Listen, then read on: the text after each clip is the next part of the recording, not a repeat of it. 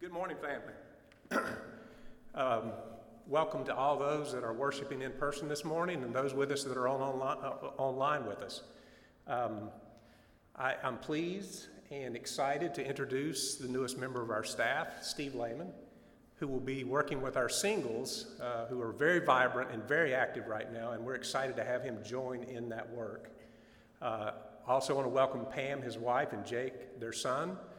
They're here on the front row this morning.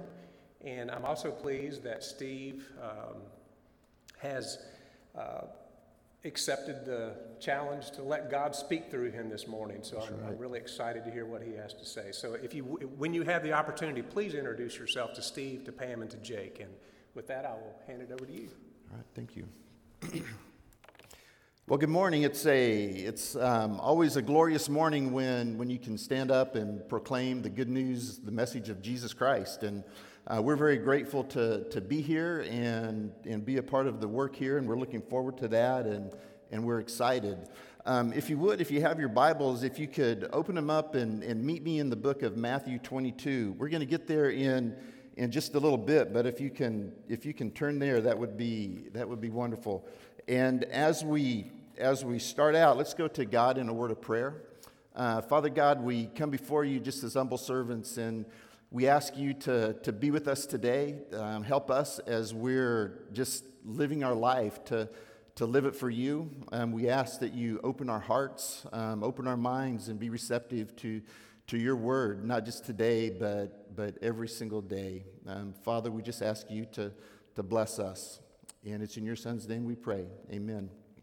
A number of years ago, I got a phone call, and it was Mike Avery, and he's like, "Hey, Steve, you're the only person that can help me."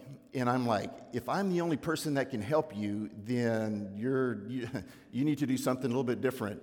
And he goes, no, we're doing this event, and it's going to be called Steve, and you're the Steve that I need to be able to speak. And I'm like, change the name.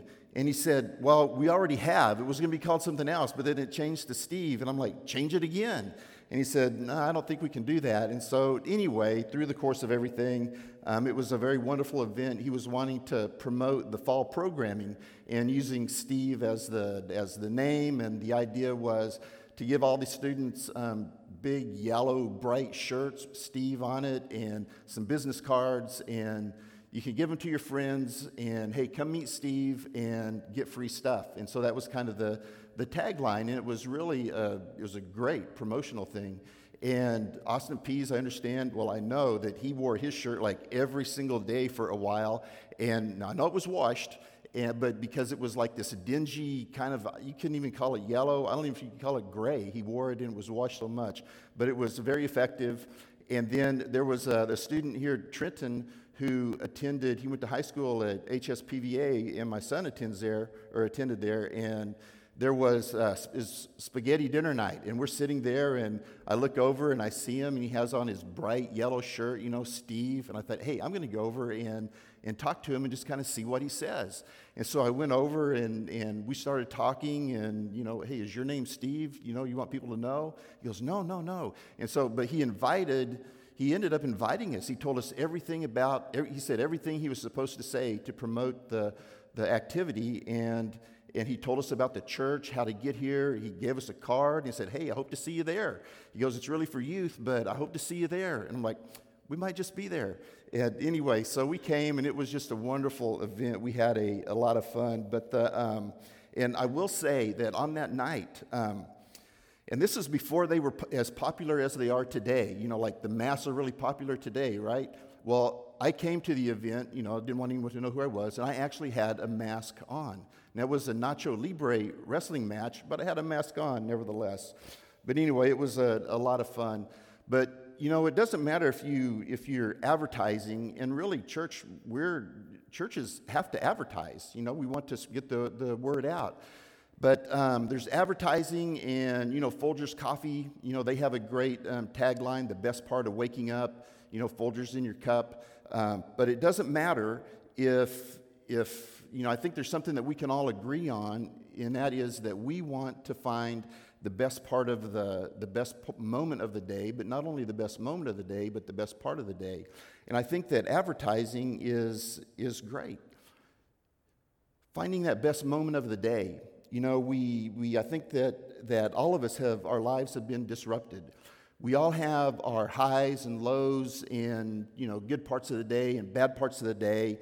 And now it's really crazy because there's not a single person that has not been affected by what's going on with the COVID and social distancing and everything. And so everyone has been affected. You know, you think about students in school. School was disrupted. All of the activities and everything that they're normally a part of, all of that has been disrupted. We have our singles. If you're single, there's a lot of isolation and alone time, and that's not good. In marriages, maybe all of a sudden, all of this time, some things are kind of bubbling up that were kind of there, but because you didn't have as much time together, you didn't know about it. But then all of a sudden, there's problems. You know, working.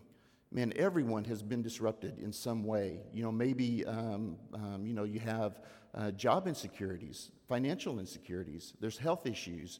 There's health problems. And then of course, there's childcare. If you have to worry about, man, what am I going to do with my kids? And so there's all these problems, and that's just to name a few. But all of us are desiring in all of this to have a good day. We want a good day. In Luke chapter 5, you know, Simon, I think the best part of his day was clearly his encounter with Jesus. And it had to have been because he and his companions, they left everything and they started following Jesus. So that was like the best part of the day for him. And it turned out to just being able to proclaim Jesus. In 1 Timothy chapter 3, verse 15, it says, I'm writing these things to you so you'll know how to live in the family of God. That family is the church of the living God, the support and foundation of the truth. So this is really talking about that family is the church. It's talking about a sense of belonging. Then here in Matthew, and if you look at Matthew chapter 22, starting verse 37, Jesus replied, love the Lord your God with all your heart, with all your soul, and with all your mind. This is the first and greatest commandment. The second's like it, love your neighbors yourself. All the law and prophets hang on these two commands. You know, so being a Christ follower or being a Christian, it's more than just believing. It's loving God, it's loving others, and then there's a sense of belonging. We want to belong. And so you kind of have to ask, well, hey, how is this spiritual family going to help me? How is this church family going to help me? Why do I want to be a part of the church family? Is it going to do anything for me? And so the first thing that a church family does, it helps us focus on God. In Psalms 34, it says, magnify and honor the Lord with me, and let us exalt his name together. You know, man, there's so many distractions, even before what's going on right now. All of us have distractions from keeping our focus on God. If you go out to any sidewalk, any driveway, and you look down and you see the cracks in what's coming out of the cracks, there's weeds, there's grass. You go up in the mountains and you look on the side of a mountain, and there'll be like, how in the world can we have a flower coming out of the side of a mountain, out of rock? But there it is. Mountain climbers, as they're climbing mountains, not hikes, but climbing mountains, they're looking for any little finger hold that they can to lift themselves up. The Bible tells us, hey, don't let Satan get a foothold. All of those little finger holds, Satan, he just wants to grab onto us, and we're trying to pull up, he's trying to pull down. Satan wants to pull us down. But a church family can help lift us up. A church family can encourage us. So one of the great things about a church family is the communication that we have with each other. You know, you go, well, okay, who should I call? You know, you can look on your phone. Surely you have some members or some people that need encouragement. In the church app, all of the phone numbers are in there. Just look someone up. And the great thing is that you go, well, what do I say to them? You know, and if you have an iPhone, you go, hey, Siri, tell me a knock-knock joke. And believe it or not, Siri will tell you a knock-knock joke. And you can say, hey, Siri, call so-and-so, and then you call whoever, and then you can tell them the knock-knock joke. So there's something to talk about.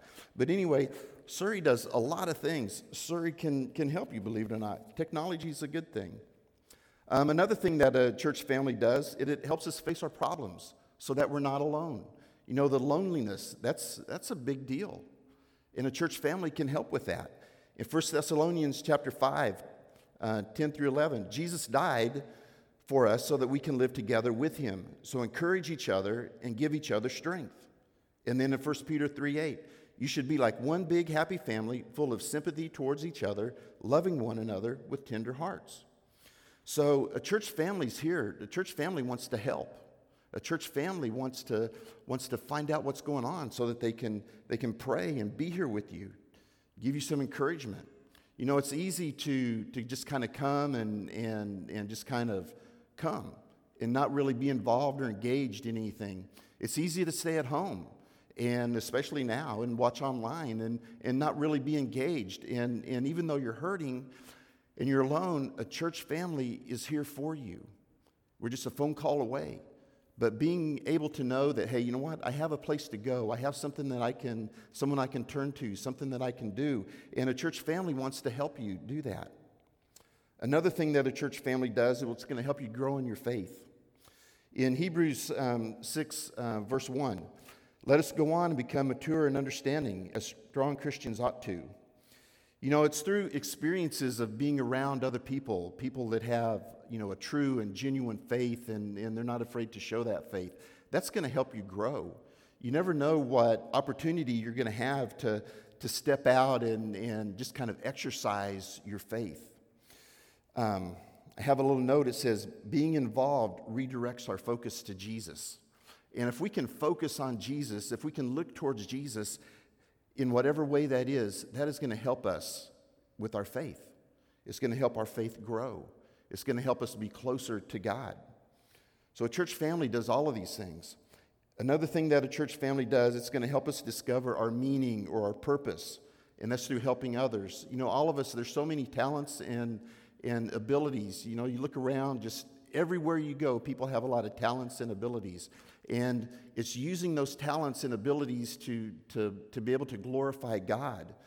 You know, if the experiences you have, it says, hey, I know how to do this, I can guarantee you they can be used. If you have a heart for something, man, that is special when you have a heart to be able to do something and you want to work in a particular area and you just put yourself into it and it's glorifying God. And I'll just go and say that if you have an idea about something, man, share that. And if it's something that we can do to glorify God, then we want to do that. I will help you do that, whatever that may be. That counseling center is such a marvelous idea, just how many people can be helped by that. But that idea started somewhere, and then it just takes people to make it work. And so we have to think about, hey, how can I glorify God? What is my purpose here? Because our life here is more than just coming here on Sunday morning or whatever. Our life is about glorifying God in whatever way that we can. And so just trying to figure out, but the church family will help us do that. Another thing that a church family does, it's going to help us tell our friends about Jesus' way.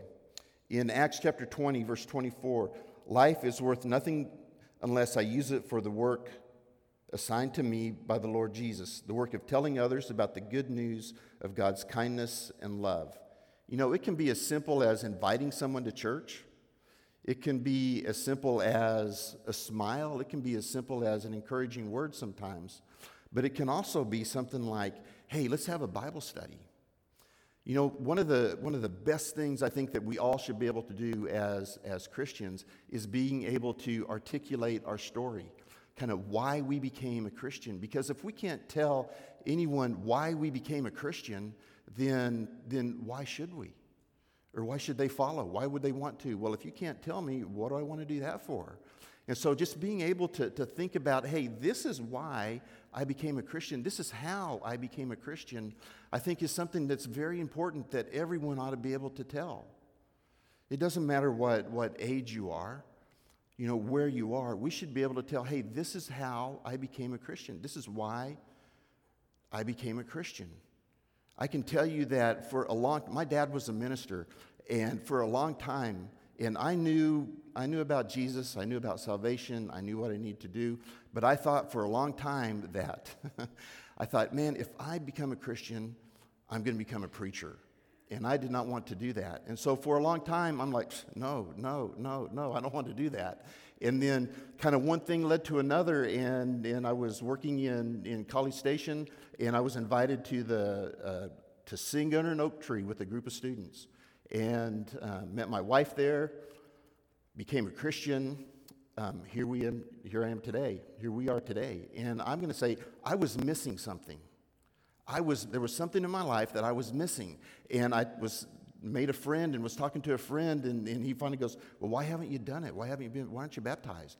And believe it or not, we did. It was a Wednesday night. It was kind of like, it was late. But we went to the church, the A&M church, and I was baptized. And so, but being able to just kind of relay your story of, hey, this is how I became a Christian, this is why I became a Christian, is something that's very important.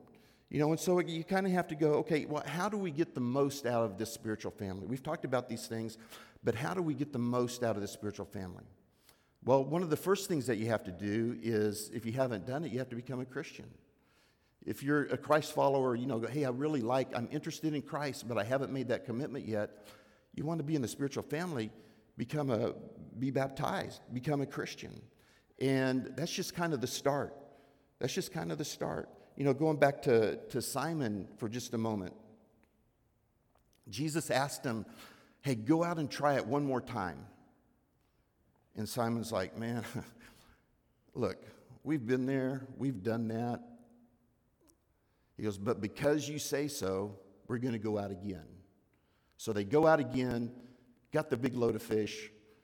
Simon follows Jesus, and that's great. He says, hey, but because you asked. So I'm just going to say sometimes we have to take that risk of getting involved. And it's a risk to get involved because sometimes we don't know what that commitment looks like. But yet it's a risk that we have to take. And sometimes God is going to use that, not sometimes, all the time. God is going to use that step of faith, and he's going to turn it into something great. But we have to be willing to take that risk. I want to go back and read Matthew 22 again. It says, love the Lord your God with all your heart, with all your soul, and with all your mind. This is the first and greatest commandment, and the second's like this: love your neighbor as yourself. Love God, love people, and the church, this belonging, this is a spiritual family. We're all in this together. We're all in this thing together. We're working this, trying to figure out what to do. But having a spiritual family is incredible. Last Wednesday morning, and when I say morning, I'm talking like 1 or 1:30 in the morning. I'm dead to the world. I'm asleep. And Pam goes, hey, wasn't that just the doorbell? Is your phone going off? And I'm like, first I'm waking up and my eyes are like all going everywhere. And I'm like, what are you talking about? She goes, did your phone go off? Did your phone buzz? And I'm like, because we have a Ring doorbell. And then, so it goes off. And then we have a camera by the garage and back door and all that stuff. And I get my phone and I kind of look and, I don't see anything. And I no more than set it down and then the buzzers go off.